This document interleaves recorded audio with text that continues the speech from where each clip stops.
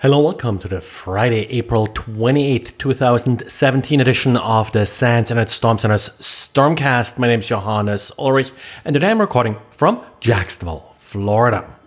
BGP, the Border Gateway Protocol that organizes routing across different networks on the internet, is in the news again, and that's usually not a good thing.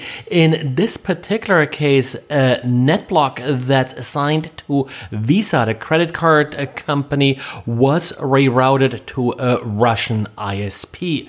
Not 100% sure why this happened. Could be a mistake, could be an attack, but the sad part is that it's still possible, even with a very visible NetBlock like this, to reroute it at will.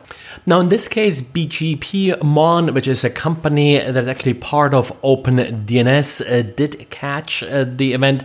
That's their business. They're monitoring for odd BGP traffic like that, and they wrote up a nice blog about what they saw. Now, one thing an attacker could do with a BGP hijacking attack like this is take advantage of a vulnerability in the popular Bitcoin mining gear Antminer.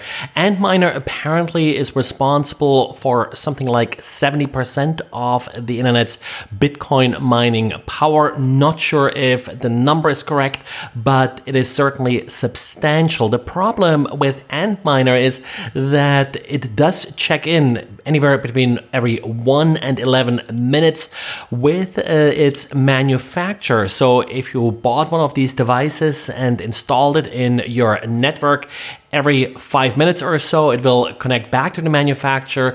And if the manufacturer sends the right signal back, since you just fail for this check-in request, then the Antminer will shut down. There appears to be no authentication used for this particular check-in, and in addition to checking whether or not it should continue mining Bitcoin, the Antminer will also send its MAC address and IP address, which of course could be used by this company to identify users. You can protect yourself by blocking access to the particular check-in site. If the Antminer can't connect, it will just continue doing its mining uninterrupted. If you remember, about a month ago, Google kind of shook the certificate authority industry by announcing that Google Chrome will phase out trust for some of Symantec's certificate authority certificates. Well, it turns out that back then the reason for this was that Symantec did issue some unauthorized certificates, in particular for Google domains. Now, if Google will go through with this, Google Chrome will stop trusting these certificates that Symantec has issued and certificates that Symantec will issue in the future, which of course would be quite disruptive. Symantec now published a blog post with some of the concessions that Symantec is willing to make in order to make peace with Google. First of all, Symantec offered that it will have done a number of audits of its certificate issuing process, which will also include some of the companies that do issue certificates on Symantec's behalf.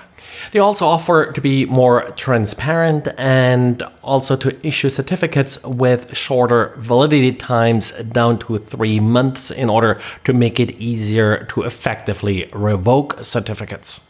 I hope they'll come to a solution that solves this problem. Overall, it would cause quite a bit of user confusion if a lot of certificates that are actually valid would no longer show up as valid in Google Chrome. NoMX is a company that made a name for itself by offering a little $200 appliance that essentially is a mail server that you can run on your home network. The intent here is to have a more secure mail server and have the email stored on your premises instead of having them stored somewhere out in the cloud, accessible to whoever has access to these cloud systems. Well, a researcher now took a closer look at NoMX and their appliance. Turns out that the software is anything but secure. The hardware itself is a standard Raspberry Pi, probably nothing really wrong with it for this particular application, but just for starters, there is an undocumented admin account with fixed password installed on the device. The software is out of date, and the web applications do contain the usual flaws like cross-site request forging and cross-site scripting, which of course could be used to hijack this appliance. So overall, far from secure, and to add to that, it's actually pretty difficult to run a mail server from a home internet connection. Even if you do have outbound port 25 open, a lot of your email will be rejected because it comes from a dynamic IP address.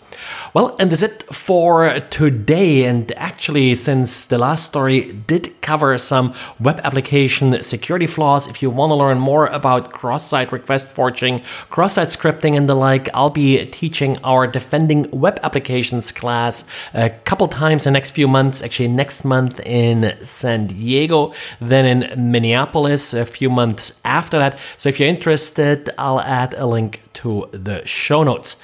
Thanks, and talk to you again on Monday. Bye.